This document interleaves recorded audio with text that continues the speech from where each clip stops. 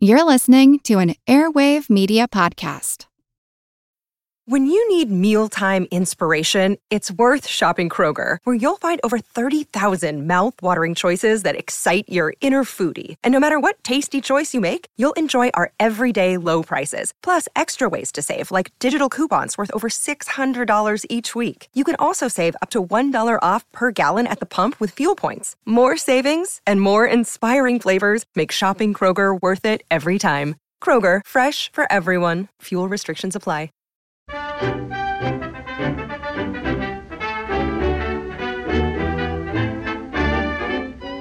Hello there, welcome to episode 63. Summer's gone, but the sun's always shining when you guys are here. Good heavens, I should write slogans for Colgate. Anyway, back to business. I'll be drawing the winner of last time's Silly Symphonies competition. One of you will be winning a Silly Symphonies DVD collection. Listen on to find out if you are that person. Until then, get your crackers around this. If rising prices have given you the idea that pennies have lost their purchasing power, folks, you haven't tried Signal Ethyl Gasoline. Why do you say that? Here's why I say that. For pennies extra, you can enjoy the premium quality of Signal's famous Go Farther gasoline. But what a wonderful extra dividend those pennies return in driving pleasure. An extra you can feel and hear and see. Yes, with Signal Ethyl powering your motor, you can see your car step out front when the traffic light goes green. On Signal Ethyl Diet, you'll hear your engine purr contentedly as you soar effortlessly up hills, where pings force other cars to shift. And should an emergency call for swift acceleration, you'll feel the way your motor takes hold with smooth, eager power on Signal Ethyl.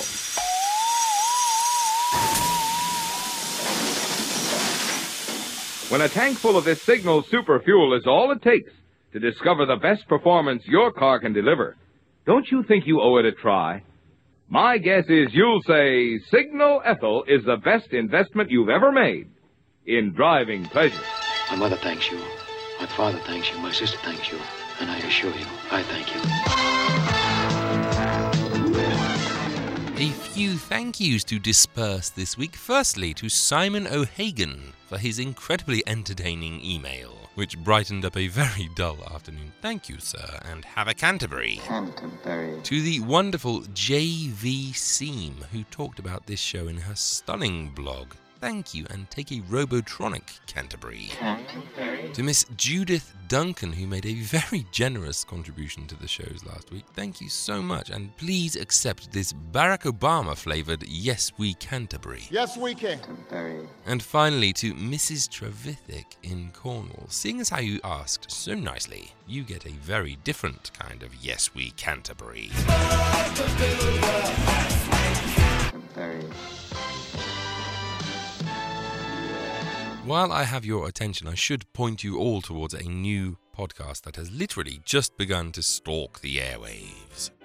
This is called Closer to Midnight, a new show that analyzes disaster fiction in popular culture, books and TV and films. Each episode focuses on one story and its subsequent adaptations, what makes it work, its legacy, and why it was created in the first place.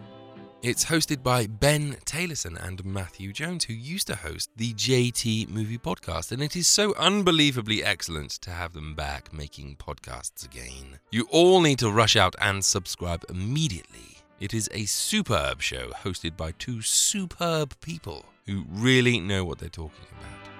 Search for Closer to Midnight on iTunes or go to closertomidnight.com. Hurry do!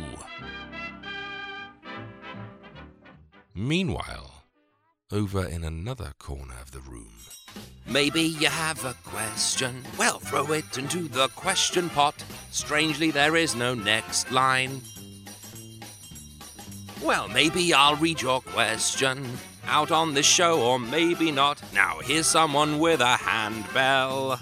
Yes, it's time for the godforsaken question pot again. So I reach down into the pot of questioning and find a question from Mike Boess, who asks, "Hi Adam, me again. Hoping you can help me locate a movie I swear I've seen a Christmas movie about a woman who shoplifts something from a store and gets caught. It's not Remember the Night with Barbara Stanwyck, which is a good movie. The movie I'm thinking of, I think, is from the 40s, maybe 50s. The woman who steals has a young son, I think. My memory is really sketchy on this. Any idea? I feel like there is something about someone buying her a dress for a dinner she's invited to. Any idea what the heck this is? Well, Mike, this sounds a lot like Holiday Affair to me, which starred Robert Mitchum and Janet Leigh. It's from 1949, and although the plot differs ever so slightly from the one you've described, I think that may be the one you mean. Go forth, Mike Buess, and search out 1949's Holiday Affair. Okay, next question is from Tim Dunwoody, who says, Hi Adam, a few friends and I have a film club, 1930s to 1960s only. We put forward our top 10 we wanted to see and are working our way through them. The Great Dictator was top of the list, and none of us had ever seen it the whole way through. Sadly, we were all a little underwhelmed. It felt a little clunky, and obviously it has lost its social and historic context. Just our opinions, of course. The question equals, which films, perhaps regarded as classics or seminal in their time, 30s and 40s, do you think have not actually aged well at all? P.S. If you're ever in Belfast, come and join us in my attic cinema for a screening. Firstly, thanks Tim and Film Club. If I ever make it to Belfast, I'll happily take up a seat in your attic. As to your question, Dracula starring Bela Lugosi has not aged well. Such a boring film, and so badly put together. Lugosi is great, but the rest of the film is a screaming bore. Dr. Jekyll and Mr. Hyde from 1941 starring Spencer Tracy is another load of old tripe. The whole film seems to be aching for the same awards recognition as Frederick March's version from 1931, but it fails miserably. On a side note, if you haven't seen the 1920s silent version starring John Barrymore, you really should. It's absolutely terrifying. Really traumatized me as a kid. Okay, last question for this week is from Norman, who asks, Bullets and Blood Part 3. When? I am so sorry, Norman. I am working on it. I have been working on it ever so slowly over the past couple of months. I do apologize for the wait, and thank you for your patience. It will be worth the wait, I promise. So throw your flippin' questions into the shiny question pot. You might hear your question next time. So until then, get your thinking cap on for the question pot. Okay, that's the end. Well, this week I was going to talk about a very famous Golden Age director, but I suddenly came into possession of a ton of old pre-code movies, and I just couldn't resist telling you about some of the ones I discovered. First up, The Lady Refuses from 1931. Betty Compson stars here as June, a good-natured London prostitute who one night is pursued through the rainy streets by two police officers. About to be arrested, she rushes to the nearest door she can find, which happens to belong to the well-to-do Sir Gerald Courtenay, played by Gilbert Emery, who pretends to the police that she's his niece and rescues her from the rain. Yes, well, officers, what is it? You see, sir, we thought she was a... we thought, my lord, that she, we thought that she got lost in the fog, didn't we, Albert? Oh, yes, lost in the fog. My niece, lost in the little mist? Not this young lady. However, my dear, you should have taken a taxi. If you'd telephoned, we'd have sent the car for you. Hurry now, get out of this wet coat. Dobbs has kept dinner waiting, and you know Dobbs. Good night, officers. You've been commendably vigilant. Good night. Thank you, sir. His niece. Sir Gerald Courtenay's niece. And us, thinking her was nothing but a... Stow it, Albert. Stow it, mate. Sir Gerald is having troubles of his own, though. His son, Russell, has been ensnared by a fortune-seeking thrill-seeker named Bertine, who's doing her best to swindle him with the help of her gigolo boyfriend, Nikolai. June, it seems, has arrived at just the right time. Sir Gerald offers her $5,000 to romance his son away from the gold-digging Bertine. But there's just one hitch. June has fallen in love with Sir Gerald. Actually, there are two hitches, because Russell has fallen in love with June. You know already, don't you, June? No. Oh, Russell. Oh, no, you didn't know. You know how I love you, how I want you. Don't say it, don't. But I have said it. You mean you don't care for me? That way, I mean? Is there someone else? Forget it then, June. I'm sorry. Awfully sorry. Just forget what I've said. We're still pals. June. It's not him. Not my father.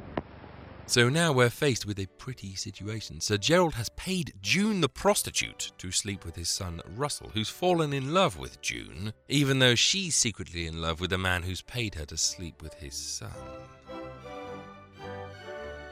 Charming little film, actually, rather creaky in the best pre-code tradition. I have to say that there is some pretty wooden acting in this, but the overall situation and the encompassing glamour of the thing are such that you can overlook things like a couple of stiff lines of dialogue.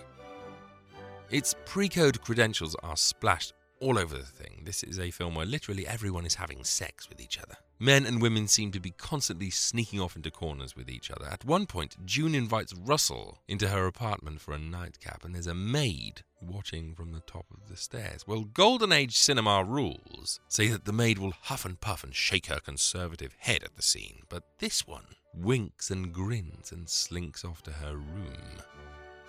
Also, everyone runs around in their negligee in this. In one scene, Sir Gerald accidentally walks into a ladies' changing room to find 4 half-naked models. There's a lot of flesh on show here. The only thing that lets it down slightly is the fact that it doesn't really know what kind of film it wants to be. One minute it's a romantic comedy, the next it's a melodrama, and then it's a drawing room romance. Personally, I enjoyed it, but it does feel a little uneven. Still, a delightfully saucy pre-code treat with a gleefully unashamed attitude to sex. Sucker punch ending, too. Another sinfest from 1931, this time with a decidedly more glamorous and light-hearted touch, is Girls About Town. The tale of Wanda and Marie, played by Kay Francis and Lillian Tashman. 2 female escorts in New York who are beginning to tire of the way they make their money. Namely, buttering up middle-aged businessmen on behalf of their boss, Jerry. I'm getting pretty fed up with all this. With what? Oh, this hiring oneself out for the evening.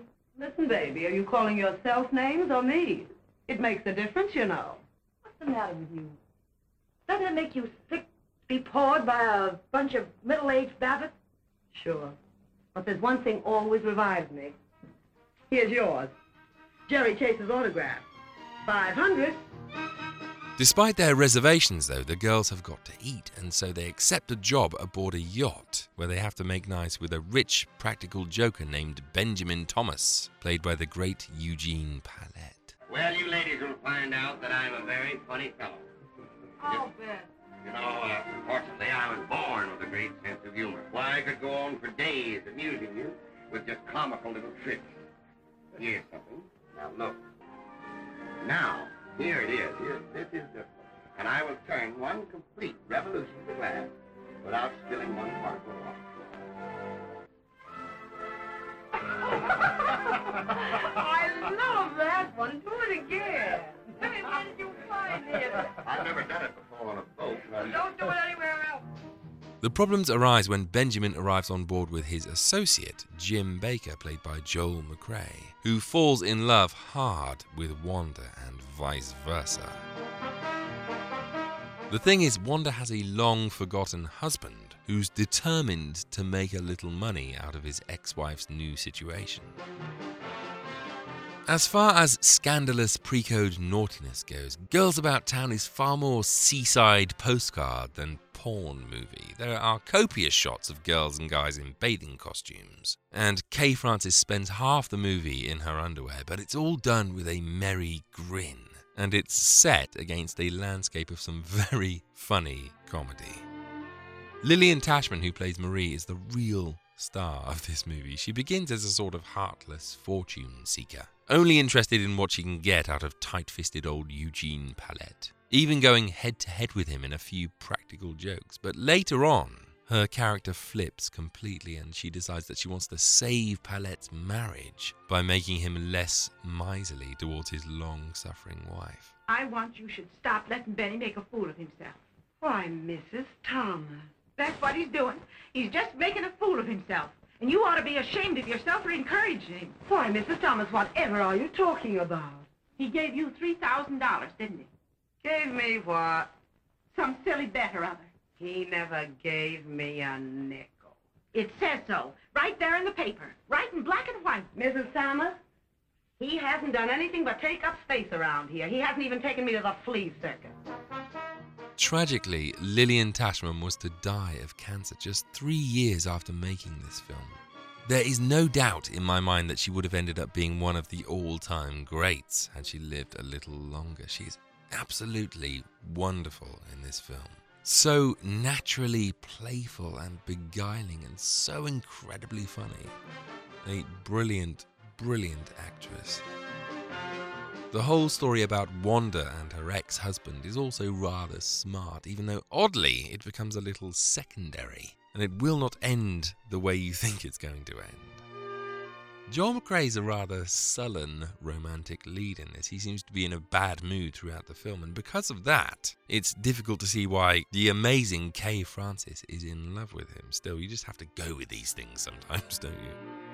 All in all, a really sweet, really funny little pre-code comedy with a gang of very charming stars that will definitely leave you with a grin on your face. Lastly today, Stage Mother from 1933, starring Alice Brady and Maureen O'Sullivan. This is the story of Kitty Lorraine, a stage performer who's suddenly left alone and childless when her acrobat husband dies during his act. Kitty and their baby, Shirley, are taken in by her husband's God-fearing family, but after a couple of years, Kitty decides she's unable to stand their puritanical ways and flees, leaving Shirley with them so that she'll be brought up in a stable home and with a good education. Oh, be reasonable, Catherine. You'll go back to your old life. Theaters, hotel rooms, a different city each week. That's no life for Shirley. Yeah, well, I'll be with her, won't I? But that's not enough. She needs a real home, school, everything that's good for her. Yeah? Yeah, well, maybe you're right. Oh, please, Catherine. Shirley must stay with us. Oh, you can't ruin that child's life. Fast forward 10 years later, and Kitty has saved up enough money to support her daughter and sends for the now 14-year-old Shirley, whom she immediately thrusts into a stage career. And tomorrow, you're going to start your dancing lessons. Dancing? Yes, dancing. And you're going to be a big star. And you'll see your name in 6-foot lights on Broadway. I don't want to go on the stage. I don't want to dance. Yes, you do, darling. Mother knows. I don't, Mummy. Yes, you do. I don't. You do. I don't. You'll dance. By the time she's 16, Shirley has become a famous dancer, and the film tells the story of both characters. We see Shirley turn from determined mother to maniacal, domineering guardian, even going so far as to blackmail in order to further her daughter's career. For Shirley's part, we see this wide-eyed child snatched from her devout upbringing and thrust into the world of show business. The crippling rehearsals, the shady auditions, and the sleazy men who are all after one thing. Well, for a film that charts basically 20 years or so of a mother-daughter relationship, it certainly doesn't waste any time. The film is only 85 minutes long, and so the first half hour is pretty breathless. We're swept along as Kitty goes from married to widow, from mother to actress. It really does move at a pretty swift pace. The real meat of the film comes when Shirley comes back into the story and Kitty's transformation into pushy stage mother begins. 16. It don't seem right. The kid ain't had any childhood. Where does she go? Who does she see? She won't thank you for this when she learns the fun other kids are having. Yeah, well, where'll those other kids be in 10 years from now? For one thing, they'll have the memory of a happy childhood. And you can't buy that with all the salary checks in the world. Yeah, well, Shirley is happy. And she loves her work. She loves it because you've got the kids so hypnotized, she thinks dancing is her only salvation. Kitty, you used to be a human being once. Yeah, and what did it get me? Alice Brady is great in this. She starts as a kind of nervous widow who has no real direction, and by the time the film ends, she's the guttural harpy from hell. It's a great performance. Maureen O'Sullivan, similarly, is perfect as the fresh-faced teenager who's gradually stripped of her innocence. By the time she's 16 in the film, she's already looking like a wise old woman. Obviously, sexual attitudes were different in 1933. Teenagers, it seems, were fair game to lusty men, and it's no different here. There's a scene where a guy enters her dressing room when she's 16 and she's not wearing much, and he forces himself on her, which she doesn't exactly hate. There's another pre-code film all about a teenager in love with older men, which is called Under 18, so that should give you some idea of how accepted it was back then. It does mean that some parts are a little uncomfortable. Shirley actually sleeps with the romantic lead in the film, played by Franchot Tone, while she's supposed to be 16. It's all tastefully done, though. She does love the guy, and it's obvious they'll end up married. Still, he is a much older man than her, so it's a bit pervy. Sex aside, though, this is a film about a mother and a daughter, and a rather riveting one. Plus, it's kind of nice to see a film from this period with two female leads that isn't entirely dependent on male actors.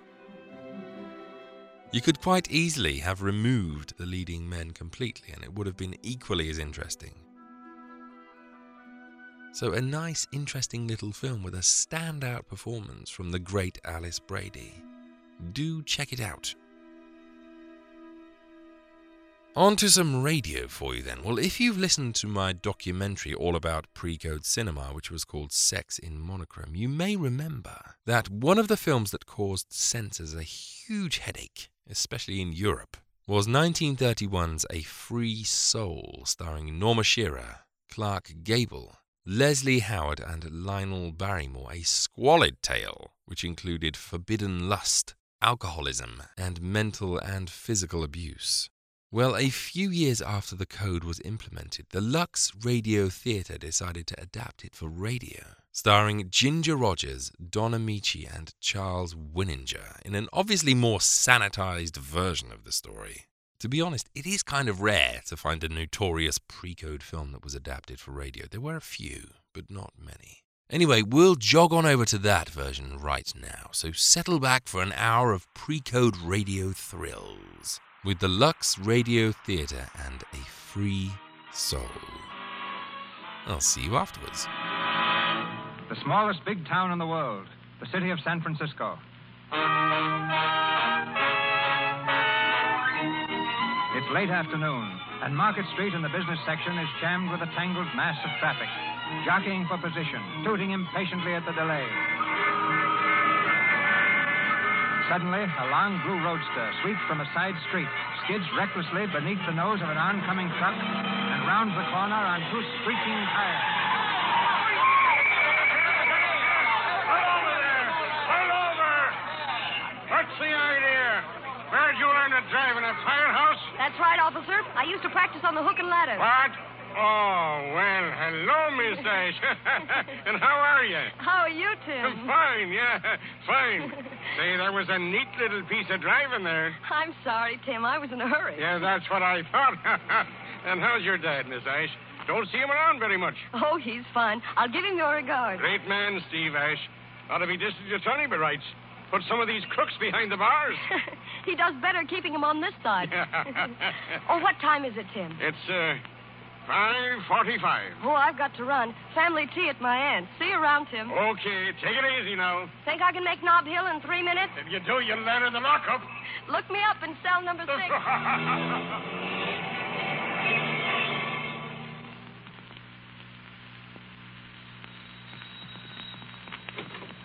Good evening, Dean. Oh, good evening, Miss Ash. Am I terribly late? Your aunt's are waiting in the drawing room, miss. Hey. I don't take care what you say, Stephen. It's true. Now, wait. Hello, everybody. Oh, Jan, dear. How are you, Aunt Dorothea? Evening, Aunt Grace. Good evening. Hiya, Dad. Hello, Jan. Sit down. Just talking about you. Stephen, please. Well, we were, weren't we? Oh, sounds like I was on the pan. Where's Dean? Dean! Yes, Mr. Ash? Fill this glass up, will you? It's been empty for 10 minutes. Yes. Dad, I thought this was supposed to be a tea. Now, stop. Stop picking on me. It's sundown, isn't it? Stephen, can't you even come to a family conference without requiring stimulants? My dear sister, what occasion could arise where a man's desire for stimulants would be greater than at a family conference? Go on, Dorothy. What was it you were going to say about Jan? Well, since it is about Jan, do you think she should be present to hear herself discussed? Well, I'll have to let Jan answer that. You want to stay, Jan? Of course I do. I wouldn't miss it for worlds. Have you no voice at all in the matter, Stephen? Why should I? Jan ought to know her own mind. She's known it ever since she was 5 years old. Exactly, and that's just what's brought us where we are today. Where are we today?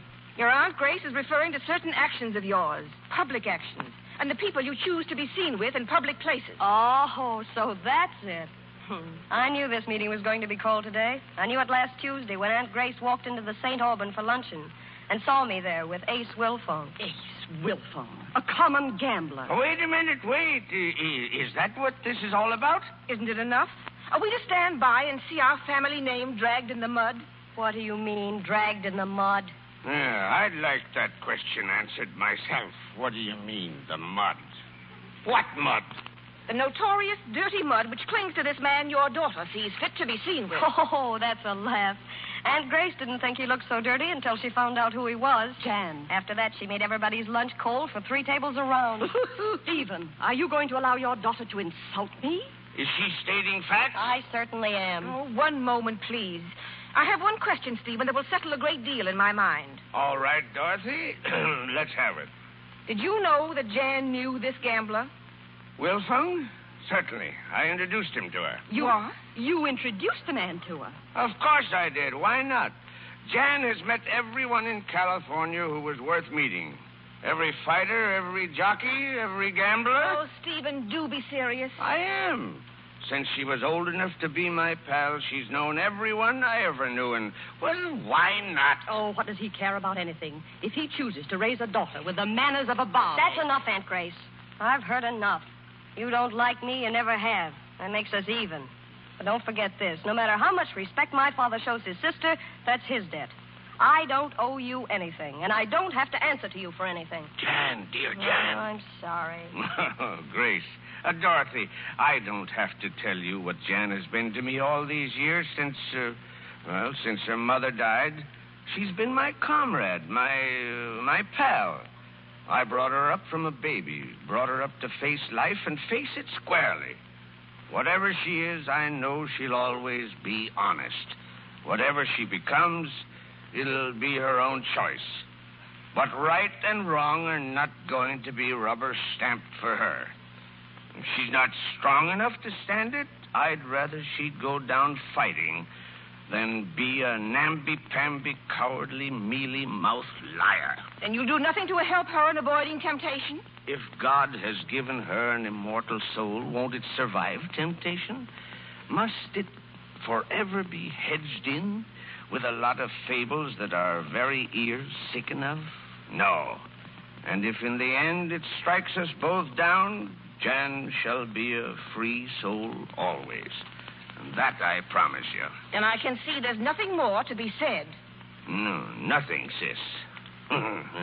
Ladies of the jury, the defense rests. Thank heaven for that.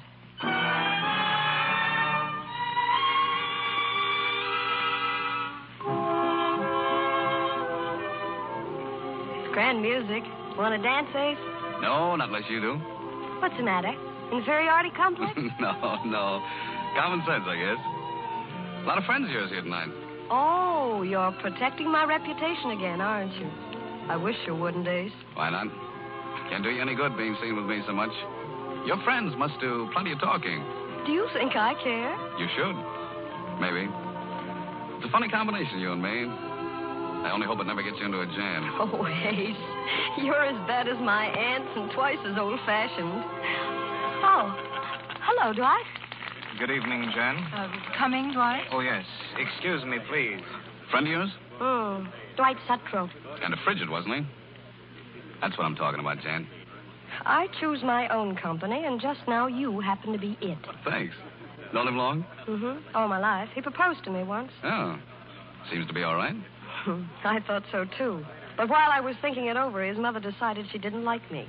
And if he married me, she'd cut him off. That changed his mind. Mine, too. He must sleep bad with that on his conscience. Conscience? Having a chance to marry a girl like you and passing it up for a little Jack. A lot of Jack. Couldn't be enough to square the deal. Oh, Ace, you're marvelous. Oh, I've got to call Dad. Wait for me, will you? Sure. I'll only be a minute. Jan. Oh, Jan. Well, the frigid Mr. Sutro. How are you, Dwight? Jan, I want to speak to you. You didn't seem so anxious inside. I was until I saw whom you were with. Why are you doing it, Jan? What do you hope to gain by it? Oh, I don't know what you're talking about. If it's just to make me jealous or something. Jealous? Oh, do you think I'd go to the trouble of making you jealous? Then I suppose it doesn't mean a thing to you anymore that we're not the way we used to be? Not a thing, Dwight. Well, it does to me. Really? Has your mother changed her mind again? Oh, that's not fair, Jan. I asked you to wait a little while until I won her over. And suppose you didn't win her over. I'd lose again, wouldn't I? No, Dwight. The man I marry has got to want me more than anything else in the world. Just me, and nothing else must count. I do want you, Jan. Oh, no, you don't. I do. Give me a chance to prove to you how much I do. No, Dwight. It's cold. You know what I mean. You don't interest me anymore. Maybe someday I'll think you're swell, and if I do, I'll call you up. Unless you should happen to meet that ideal man of yours in the meantime. Of course. Maybe you've met him already. Perhaps. Ace Wilfong, I suppose. You might be right about that, too. Good night, Dwight.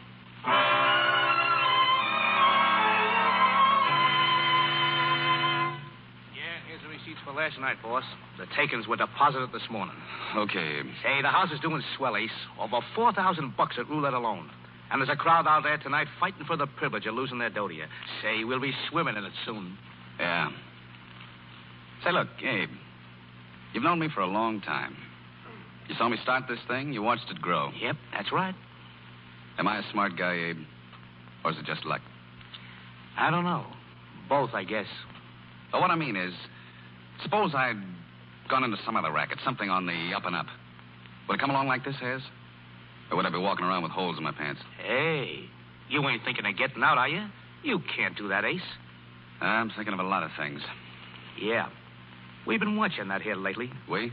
Who's we? The boys and me. She's got you running around in circles, ain't she? Shut up, Abe. Now, listen, boss, it's for your own good. These society Shut days, up, they don't I tell you. You don't talk about her in this place, you get it? You or anyone else. You can spread that around with the boys. If I hear any one of them even mention her name, I'll pitch him out in his ear. Hey, boss, there's a dame here to see you. Hello, Abe. Jan, what are you... All right, Abe, beat it. Right, okay, come on, Charlie. Jan, what's the idea? Well, now, there's a nice reception. What's the matter? Women play here. You told me yourself. Well, sure, but this is no place for you, Jan. I didn't come to play. I came to see a man at his game, Ace. If he's a fighter, I like to see him train. If he's a doctor, I like to see him operate. If he's a gambler, I like to see him gamble. Well, you're not going to see me gamble. You're going home. Oh, don't be silly, Ace. I'm not doing anything wrong. It's not what you're doing. It's what people think you're doing. I do what I like. I'll always do what I like. That's my creed, Ace. Yeah? It may work now. It won't always. Why not? You'll be getting married one of these days. Do you think that would make any difference?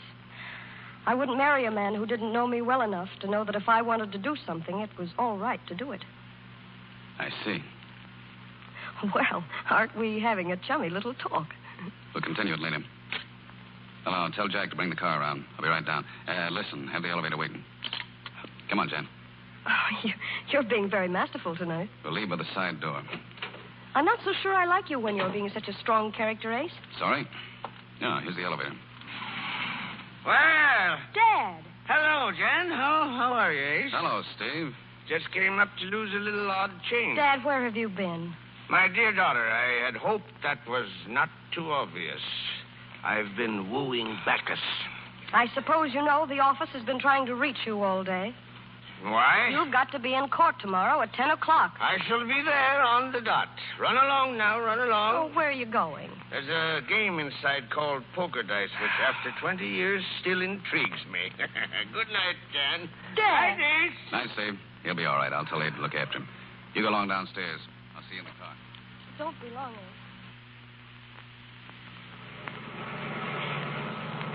It's such a rotten shame, Ace. He's so brilliant on one side, and on the other, he's so overbalanced. He always knows just what other people need, and he does it for them. But for himself, he can't do anything. Oh, God, it's terrible. Oh, Jan, dear. I watched him ever since I was a little kid. Playing with liquor year after year. It's been working on him. And he doesn't know. He can't see what it's doing to him. Jan, please don't. I wish I could help you. I want to, Jan. You can't. No one can. Will you let me try? Somehow? You would, maybe, if you knew how much I love you, Jan. Oh, why did you wait so long to say that? Oh, I've wanted to for weeks. And I've wanted to hear it for months. Jan, you're so far above me, it scares me to think of it. Then don't think of it.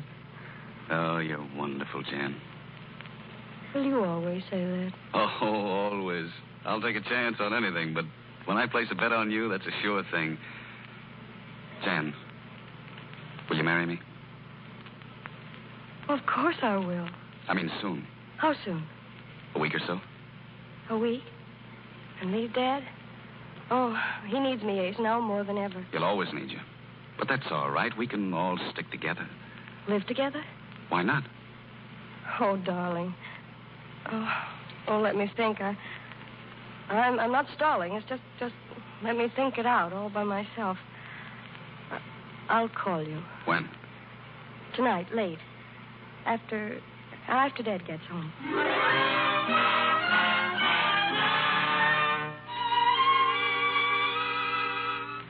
And then the gods smiled. They beamed. 250 in the hole, and I threw 5 kings. A windfall. Where's my glass? Please, Dad, don't. What? No more tonight. I want to tell you something. Something important, Dad. What could be more important than 5 kings? Dad, I'm going to marry Ace Wilfong. What's that? I'm going to marry him. Oh, Jan, you're not serious. Of course I'm serious. I love him. You know what he is, Jan? What he will always be? A gambler? Oh, we know lots of gamblers, and their wives, and prize fighters, and jockeys, and bookmakers. But I didn't expect you to marry them. Good Lord, girl, we can associate with anybody, but we don't marry them. That isn't what you taught me. You said 100 times, Jan, if you aren't ashamed of what you do, and if people see you aren't ashamed, they'll respect you. Now, haven't you said that? Oh, no matter what I said, you can't marry Ace Wilfong. Why? Don't you like Ace? Yes, as a man, I like him very much, and as a character, he interests me. But as a husband for my daughter, how can you expect me to like him? He's square. He's clean. He's brave. I believe that. And I tell you, Dad, that he loves me, and I love him. Oh, you've been in love often enough before. Then I ought to know, oughtn't I, Dad? If it were the very first time, I might be mistaken. I tell you, I know. Oh, I'll never love anyone else. Oh, Dad, please believe me. Jan. Oh, you can't do this thing, dear. You mustn't do it. Listen, I know I'm no good. I've made you suffer, and I loathe myself for it. But you're all I've got. I can't let you be unhappy, ashamed. You can't marry Ace Wilfong. You say you loathe yourself for making me suffer. Can't you see how you're making me suffer now? It's for you I'm doing it. You know I love you, Jan. I'll do better. I promise I'll do better. Dad, we're both gamblers, you and I. No more than that. We've been good gamblers with life always. Now, I want to gamble with you for the limit. Yes? I'll make you a bet, and I'll give you fair odds. I promise you I won't marry Ace Wilfong. I won't even see him. If you promise me you'll never drink again. Is it a bet? I give up the man I love because you think he's bad for me. And you give up what you love because, I know it's killing you. Is it a bet, Dad? It's a bet, Jan. Thanks, Dad. The defense rests. Good night, Dad. Good night. Well, if you don't mind, I'd like to be alone. Oh, sure. I know. Sure, honey.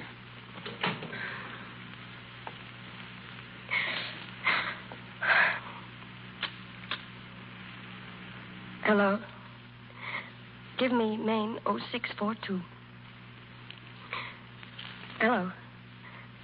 Hello. I'd like to speak to Ace Wilfong, please.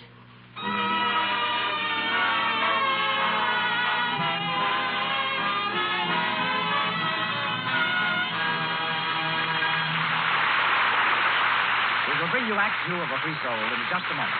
In the meantime, we switch our scene to Hollywood, to a shop on Sunset Boulevard out near the city limits of Beverly Hills. Inside the shop, a young lady, very much talked of in Hollywood today, is looking over some clothes. A salesgirl is helping her. Oh, I think it's so wonderful you're getting that part. I read about you this morning. Why, you're famous. Thank you. It is wonderful. But really, all I have time to think about is getting ready to go on location. I have practically no warm clothes. What about sweaters? Let me show you some of our new cashmeres. They're really lovely. Oh, I adore that one. It's so marvelously soft and light. And it fits so nicely, too. Yes, but it would only stay just as nice. Oh, but it will if it's washed right. Here are the directions right on the tag. Use cool water and Lux Flakes. Would you wash a sweater like that? Oh, yes. Washing is good for wool, provided you use Lux. Sweaters shouldn't be rubbed with a cake soap. They may shrink right up and get stiff and harsh. I know. Marie uses Lux for my lingerie and stockings. Well, if she'll just stick to Lux for sweaters, too, she'll keep the colors nice and the fit perfect. You see, there's no rubbing with Lux Flakes. And it hasn't any harmful alkali in it either, the way some soaps have. Anything safe in plain water is safe in Lux Flakes, you know. All right, I'll take it. And just so I don't forget, I'll stick a memo in my purse. Marie, take along plenty of big boxes of Lux. Now let's look at coats. We return now to Mr. DeMille and our play. We resume A Free Soul, starring Ginger Rogers, Charles Winninger, and Don Amici.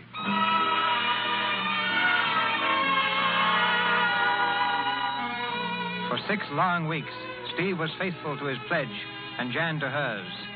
It's late at night now, and in Jan's room a single light is burning. The girl paces the floor nervously and turns quickly as she hears someone at the door. Who is it? Dad!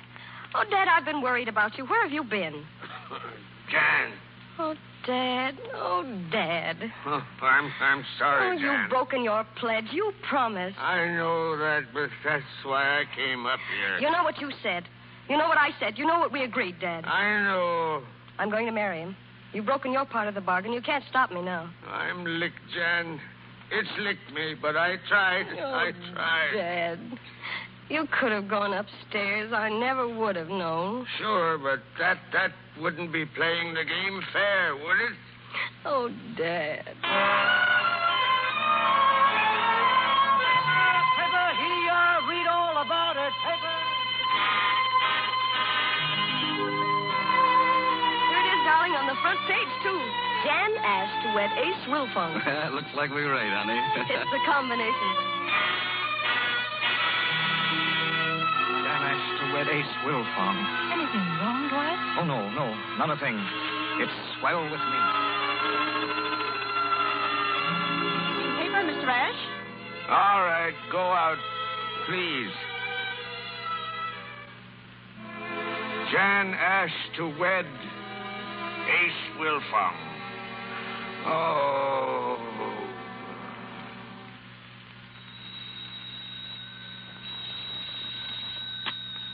Hello? Oh, hello, darling. Where are you? Oh, were you coming home to dinner? Oh, Ace, why not? Well, I know it's business, darling, but it's ages since I've seen you. Well, not since last night, Ace. Oh, please. Well, but I've invited some people over. Oh, I see. All right, Ace. Oh, I know you're sorry. All right. I'll be up when you get home. Clara. Yes, ma'am? Mr. Wilfong won't be home to dinner. Call up everyone. Say I'm sick or something. Yes, ma'am. Oh, Mr. Sutro called again. Dwight? What did he say? He asked if you'd have tea with him this afternoon. I told him you were busy. Oh. Oh, well, call him back. Tell him I'm not as busy as I thought.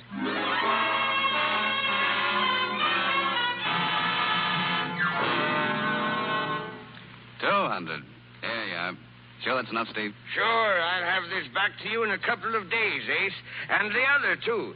Things haven't been so hot here lately, but they'll be picking up. Oh, forget it. You seen anything of Jan? Jan's a little disappointed in me these days. What do you mean? Well, she kind of guessed I was making a few loans from you and kind of got her pride. Why should it? It's all in the family. She sees it a little differently, Ace. She sees it as a man taking money from the fella he didn't want his daughter to marry. Oh. You didn't know that, did you? That I didn't want her to marry you. Oh, I guess I did. I wasn't sure why, though. Well, you understand horses, Ace, don't you? Yeah, some. Well, humans are the same. It was the blood. I didn't want to cross it. You figured my breeding wasn't right, hmm? Well, what I meant was I knew her strain, and I didn't know yours. Can't man be a thoroughbred unless he's got a name they know for 1,000 years? Sure he can. And you're proving that to me every day, proving I was wrong. I'm not talking about the money either. You know that. Oh, forget that. But you were right, too, in a way. I mean, if I was bred right, your strain, I'd know more about things. I wouldn't have to ask about something that's been on my mind for a long time. Well, let's hear it. Now, this isn't a squawk, Steve. I just want you to put me right. Well?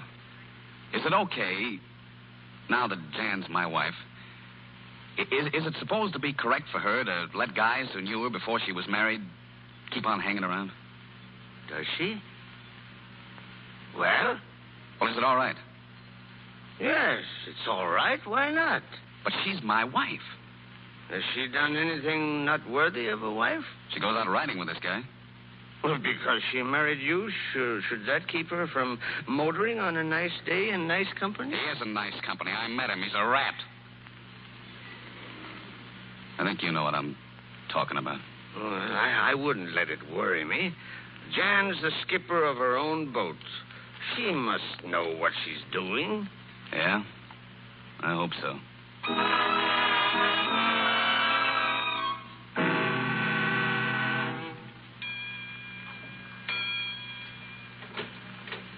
That you, Jan?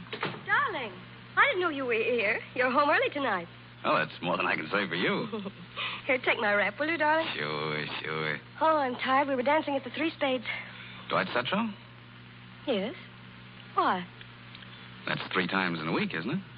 Well, why not? I've got to do something. I can't just sit here every night waiting. You wouldn't expect me to. No. Ace, we've been married 8 months, and all during those 8 months, I think you and I were out together every bit of 6 times. We saw 3 shows, 2 ball games, and 1 rotten fight. Now, if that isn't a record for a pair of great lovers, I don't know. Oh, I know it's been tough for you, darling. For me, too. But I've had to stick close to the place, Jan, to wind things up. What? I'm getting out next week, selling the place.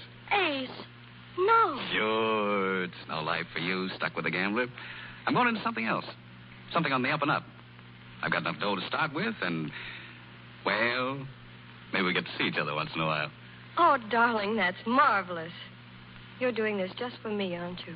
For us. But you can do something for me, if you want. Well, of course, darling. What?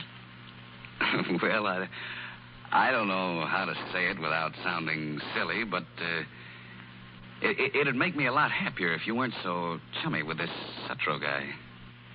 Well, it does sound silly, Ace. I told you before we got married I had to be free. I don't consider it necessary to account for myself to anyone. But this much I'll tell you. I should have gone mad these months without Dwight. As bad as that, huh? As bad as that. There's no harm in going places. Dwight and I were kids together. Why? Oh, I know what he is, but he's harmless where I'm concerned. If I could believe that, I wouldn't beef. I want you to be free, Jan, but isn't there some other freedom that's a little less like playing with nitroglycerin? Ace, I won't be bossed, and that's that. Oh, no, it isn't. No, Jan. You've got to give me something else besides this free soul stuff. That don't mean anything to me. That was all right for you and your dad, but not for me. That agreement between Dad and me was our faith in each other. Ace, I wouldn't live with you 2 minutes if I thought you didn't trust me. I do. That's why I can't have other people thinking what I know isn't so. I won't have it. I warned you never to treat me as you would any other girl you've ever known. You don't understand my training, and you don't understand my code. And you don't understand mine. What I win belongs to me. Do you get that? Me. And I won't allow anybody to throw crooked dice in the game I'm in. And you're mine, and the game is mine, and this rat is out to break it up for me, but he won't, you see? Take your hands off of me. Don't you ever do that again, Ace. And don't ever try to bully me into anything.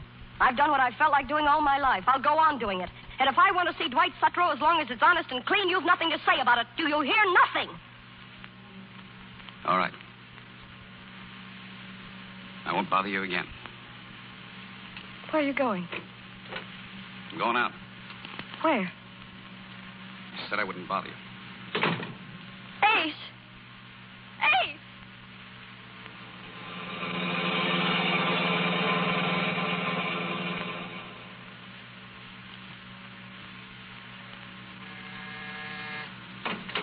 Hello, Sutro. Well, You mind if I come in? Why, no, of course not. Make yourself comfortable, Wilfong. Thanks, I'm not staying. Oh, long enough to have a drink? Not even that.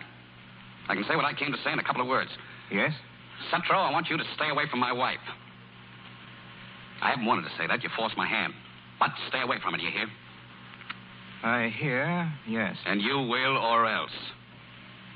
You don't know much about men like me, but maybe you can figure out what I mean by that. Well? I'll see your wife just as often as she'll allow me to see her. It's entirely her affair. And mine. She's married to me. That, I should say, is her misfortune. But she's entitled to some happiness. And if she favors the company of a man of her own world, then I shall do my best to be that company. And just what can you do about it? I can do this about it. If you ever go near my wife again, I'll kill you. Remember that.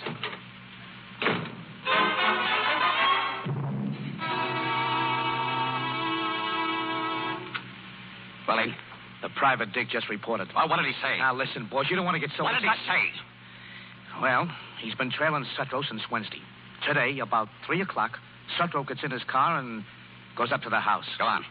Well, I... My wife went out with him? Yeah. Yeah, they went out for a ride or something. But look, boss, maybe... Shut up. But I just... Shut up. When he calls again, tell him to keep on the job. I want to know every move Sutro makes. You get it? I got it. Dwight, I felt a drop of rain. Oh, it's all right. We'll be at Thwaites in a couple of minutes. Oh, don't you think we better put the top up? We'll be drenched. You won't melt. Oh, Dwight, please. Oh, all right. It'll make you feel any better. Hurry, Dwight. Look out, here she comes. Oh, goodness. Oh, now I hope you're satisfied. I'm sorry, Jan. Look at my dress. I can't go to Thwaites looking like this. Come on. We'll go and get dried off. Where are we going? My place. It's only a minute. Hold tight.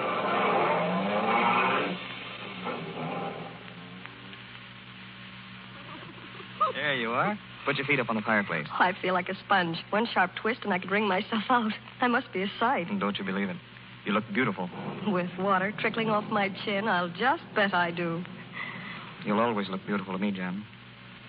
You know that, don't you? It's very kind of you, I'm sure. Don't, Jan. Don't what? Don't keep putting me off like that. You shouldn't, you know. We can't just go on laughing and pretending forever. It's not a laughing matter. Not with me. I love you, Jan.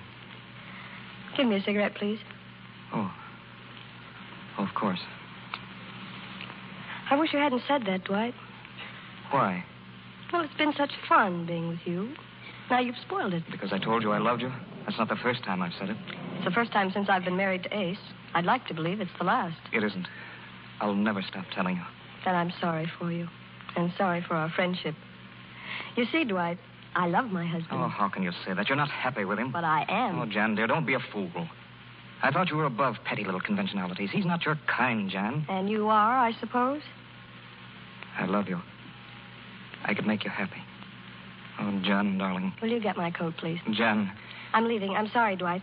It seems I've led you into believing something about me that isn't true. My coat, please. You can't just leave it at that. I can, and I'm going to. Good night. Jan. Jan, darling, listen Let me to go. me. I won't. You don't mean what you're saying. You're putting on an act. Maybe that'll prove to you that it isn't an act. That it never has been, that it never will be. Hello? Who? Abe, who? All right, put him on.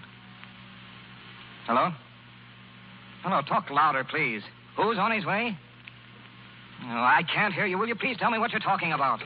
All right, Sutro, where is she? May I ask what you're doing here and what you mean by Don't breaking give me in? that. Where is she? She was here a minute ago. You're mad. Oh, no, I'm not. I've had you followed for a week. You brought her here. Now, where is she? Get out of here. I warned you, Sutro. You wouldn't listen to me. I warned you. Stay away from me. Stay away. Don't reach for a gun, Sutro. Don't reach for a gun or I'll let you have it. What I'm going to do to you, I can do with my own two hands. You let go of me. Get away from that drawer.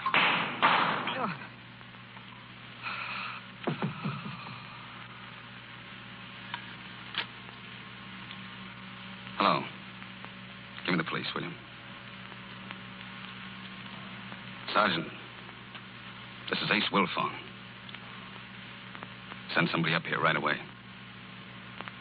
I've just killed a man.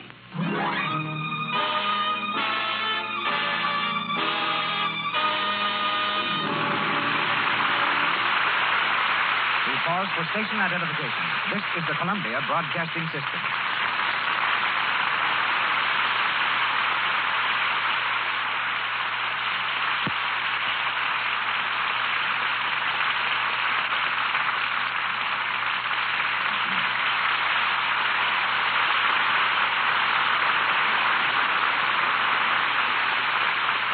One of the greatest producers the American stage has ever known, William A. Brady, would be a most welcome guest on any program of the Lux Radio Theater. His presence tonight, between the acts of our play, is doubly appropriate, for he not only brought A Free Soul to Broadway, but during its run there, enacted the role of Stephen Ash. His countless other hits include such immortals as Way Down East and Trilby. Husband of Grace George and father of Alice Brady, Mr. Brady's life reads like the history of the theater. One of the giants of the sporting world, too. He revolutionized boxing during the years that he managed the famous champion, Gentleman Jim Corbett. On the stage, his champions included David Warfield, Catherine Cornell, Helen Hayes, Mary Nash, Henry Hull, and Douglas Fairbanks. The Lux Radio Theater extends its stage to New York City and brings you William A. Brady. Thank you, Mr. DeMille. It's the privilege of a young man to look forward and an old man to look back. I've been close to the theater since the days of Edwin Booth. I've seen motion pictures grow from nothing at all into an international pastime. And radio, from a howling, static-filled discord to its statue of perfection, exemplified by the Lux Radio Theater, the sponsors of which, by the way, deserve tremendous credit for the part that they have taken in the present rejuvenation of the American theater. In my youth, variety was the spice of life. For example, some 30 years ago, I managed a heavyweight championship fight on one night and presented Robert B. Mantell in his first performance of King Lear on the following night. People often ask me, what was my proudest moment? Well, was it the time that I made Helen Hayes a star, or discovered Douglas Fairbanks, or the night when Corbett knocked out the mighty John L. Sullivan? It could be any of these, but down in my heart I still feel the thrill, never since duplicated, that came to me as a skinny, ragged little boy.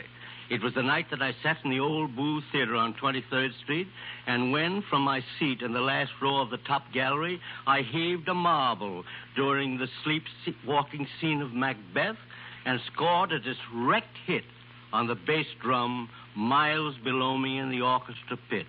Now, that's one way of making a hit in the theater.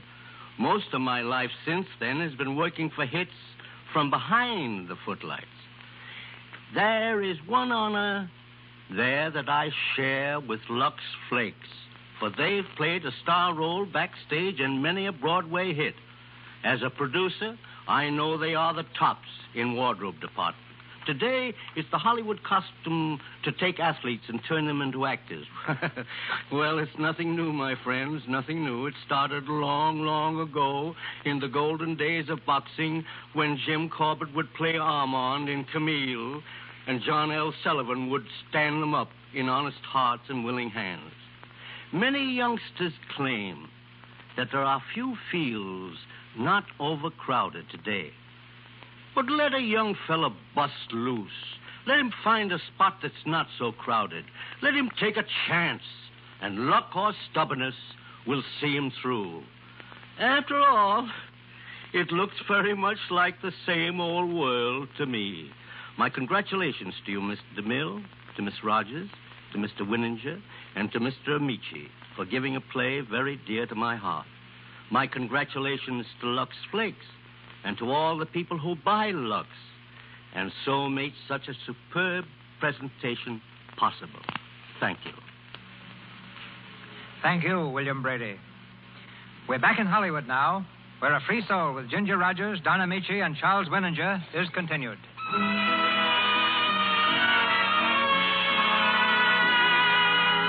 It's early the next morning. In his cell in the city jail, Ace is seated on the edge of an iron cot, his shoulders drooping, his head in his hands. Suddenly he hears footsteps in the corridor and springs to his feet, every nerve alert. 5 minutes, miss. Thank you. Oh, Ace. Jim. Oh, Ace, darling, what have I done to you? It's all right, honey. Now, don't cry. I killed a rat, that's all. Oh, why did you? There was nothing wrong, Ace, I swear it. You've got to believe that. Regardless of what happens, you've got to know that, Ace. I do know it. That's what makes this bearable, Jan. I never doubted you. Not down deep, I didn't. I was just all on fire inside. I didn't go there to kill him. Just to give him a scare. He went for a gun. Oh, how can life do such things to people? I love you, Ace. I've never loved anyone but you. I wish I could take my heart out and show it to you. Shh, please, please. It's my fault. Everything's my fault. I thought I was a free soul, and I'm not. Because I belong to you. It came to me last night when you didn't come home, and then I heard. And I thought about you here and me there. Oh, I died, Ace. I died. I tell you, if I ever live again, Honey, please stop it. You don't know what you're saying. Look at me. I'll be all right. Everything's going to be all right. Oh, it will, Ace. It's got to be. They've never hanged a man for a thing like this. I was up there to Suttrose yesterday. And when the jury knows that, they're... Wait, Jan. Listen. You've got to promise me something. Anything, Ace? You mustn't spill that stuff about being up there, Jan. You know what I mean. It'll seem tough, but that's the way I'm going to play it. You mean you wouldn't let me go on the stand to save you? Yeah, that's just what I mean. What the... No, sweet, we can't. You married me against the wishes of everyone, even your father. No matter what happens to me, we can't use your good name to save my name. My good name? Oh, you poor, crazy darling. Do you think that means anything if you're taken away from me? Oh, no, Ace. I'd yell it from the top of the ferry building that I was there. That it was my fault. No, you won't. I fixed it so you won't. You're not going on the stand. Who can stop me? Your father.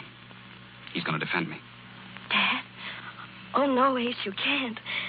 Oh, he's my father, but I know he can't save you. He's through, Ace. He hasn't had a case in months. He couldn't even plead one. I'm laying a bet on him. Can't you? Oh, I see. You don't care about being saved. You're letting him defend you because you know he'll never let me testify. No, Jan. It's true. You've no confidence in him yourself. You couldn't have. If he does what I asked, that's all I want.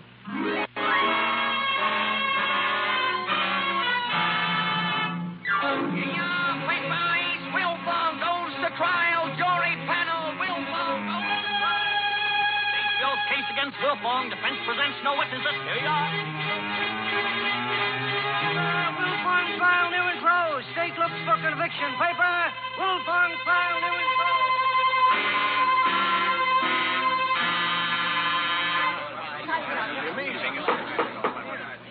And when you arrived, officer, you say Dwight Sutro was already dead. That's right. And Wilfong was standing by the window looking out. Hmm? And what happened then? Well, he handed me the gun and he said, "Here's the gun that killed him. It's mine. I did it." Thank you. Your witness, Mr. Ash. Mr. Ash, the attorney for the state has offered the witness. No questions, Your Honor. Do I understand, Mr. Ash, that you have no wish to cross-question any of the state's witnesses? Yes, Your Honor. Very well. Witness is excused. The defense will proceed with its case. Call your first witness. If it pleases the court, there will be no witnesses for the defense. What's that?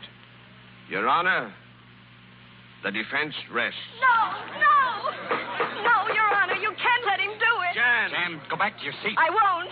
They're trying to protect me, Your Honor. They won't let me take the stand because they know what I'll say, that I was in Dwight Sutro's apartment the night he was shot. Jan. That my husband knew I was there. That's why he came. Your Honor, I asked the court's permission to speak for a moment with my wife. The prisoner will not address the bench. But, Your Honor. Quiet, please. Young lady, will you please take your seat? Mr. Ash, do you wish to present this young woman as a witness? Oh, Dad, please, you've got to. You don't know what you're doing. Jan. Well, Mr. Ash? The defense rests, Your Honor. There will be no witnesses. Has the state concluded its case? We have, Your Honor. And the attorney for the defense will sum up, please. Thank you. Your Honor, gentlemen of the jury, you have seen in this court a man on trial for his life. A man accused of the foulest of crimes. Premeditated murder. Murder in the first degree, for which there is but one penalty. Death. You have heard witnesses for the prosecution and none for the defense. You have seen a young woman, my own daughter, rise in defense of her husband and tell you... I object, Your Honor. The woman was not a witness. Her testimony was not entered into evidence. Objection sustained. Proceed, please. The district attorney is right, gentlemen. You must strike from your minds everything that woman said. Strike it from your heart if you can. You heard that woman. You know she spoke the truth. And you know that if you bring in a verdict of guilty, you will be placing a rope around the neck of an innocent man. Objection. There's been no evidence by the defense to prove the accused innocent. Objection overruled. I take it Mr. Ash is dealing in certain attendant circumstances? Thank you, Your Honor. Thank you. Attendant circumstances. Circumstances not born of the moment, day or hour, but wicked, profane, and damnable teachings. Look at that girl, the wife of the accused. You wouldn't think that child's mind was full of poisonous fallacies. It's God's truth, for since she was old enough to listen, I have dinned into her ears that she was a free soul. I told her she must not be a hypocrite or a coward. I cried out to her that she must follow her desires and be honest and open with them. These were my teachings. And may God forgive me. She had no mother. Could we expect her to see that her father was a mountebank, a trickster, a fool? Her desires, innocent as they might have been, led her into the company of another man, despite the wishes of her husband. Are you beginning to see who is the guilty man? Do you reason now who should be on trial here today? I, Stephen Ash. Ace Wolfong held the pistol, but my hand pulled the trigger. There's only one freedom, knowing and obeying God. There never has been but one man big enough to be a free soul on this earth, and they nailed him to a cross. But he forgave, yes. And that's what I'm asking you to do today. I ask you to forgive this man. I ask my daughter to forgive me. Oh, Dad, Dad.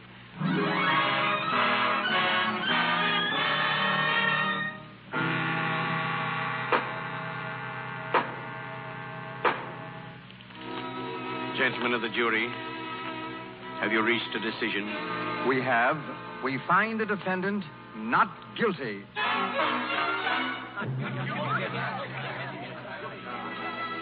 Not guilty. Ace, darling. Oh, Jan, dear.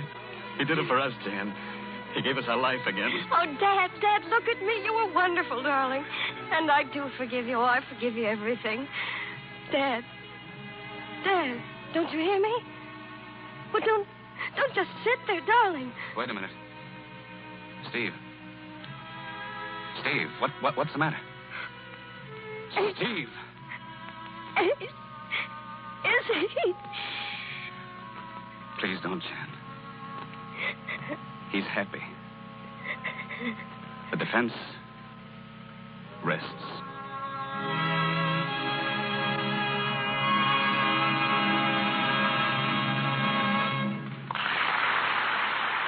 And that was the classic A Free Soul. Do check out the film if that has piqued your interest. It's a very clammy affair.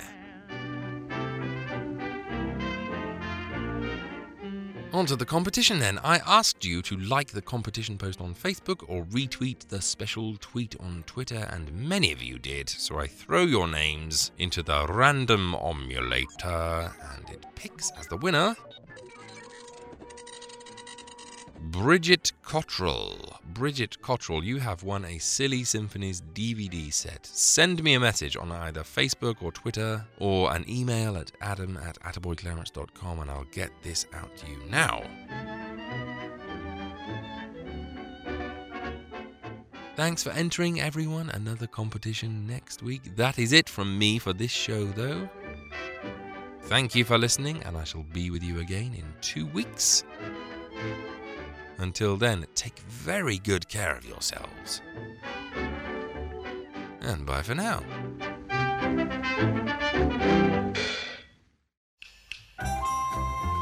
If you'd like to support this show, you can do so by going to www.attaboyclarence.com and clicking on the Patreon banner. Pledges start from as little as $1 a month. And in return, you'll receive exclusive emails, bonus episodes, previews, and ebooks. And every dollar pledged goes towards making these shows better and more frequent. Go to www.attaboyclarence.com or click the link in the show notes now to become a patron. Thank you.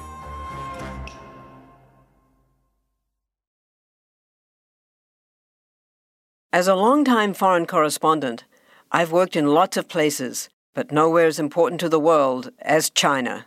I'm Jane Perlez, former Beijing bureau chief for the New York Times. Join me on my new podcast, Face Off, U.S. versus China, where I'll take you behind the scenes in the tumultuous U.S.-China relationship. Find Face Off wherever you get your podcasts.